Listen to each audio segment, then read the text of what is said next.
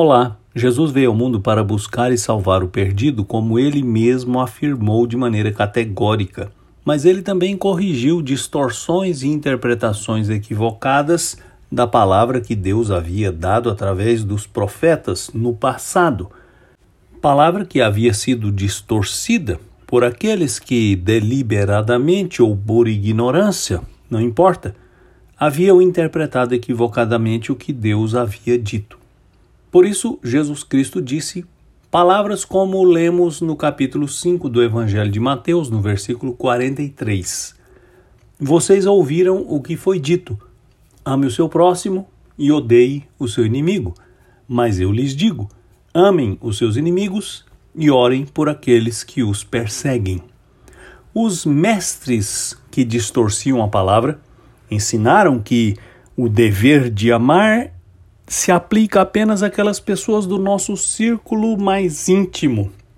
Mas Jesus Cristo deixa muito claro que o amor extrapola este círculo e alcança a todos, inclusive aqueles que nos perseguem, aqueles que são nossos inimigos. É claro que Jesus não está legitimando o fato de você ser inimigo de alguém, mas ele reconhece que há pessoas que se opõem aos seus filhos, aos seus discípulos, e mesmo aqueles que se opõem devem ser amados. E amar significa estender a mão, ajudar, socorrer, estar disponível e disposto a fazer o que é necessário para que mesmo os inimigos, mesmo os perseguidores, conheçam o amor de Deus através das nossas atitudes. Os mestres haviam corrompido a ordem de Deus, mas Jesus a coloca na perspectiva certa.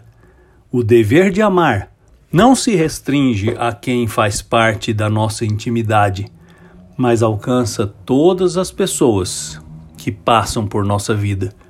Então ame como você foi amado e seja um instrumento para transformar o mundo. Eu sou Aguinaldo Faria, pastor da Igreja Presbiteriana da Moca, em São Paulo. Vamos orar. Ó Deus Todo-Poderoso, eu te agradeço porque o Senhor nos amou de maneira incomparável, extraordinária, e te agradeço pelo privilégio de podermos amar como o Senhor nos amou, porque o Senhor nos ensina a amar. Eu te peço que nos dê a disposição para obedecer este mandamento de amar. Eu te peço em nome de Jesus. Amém.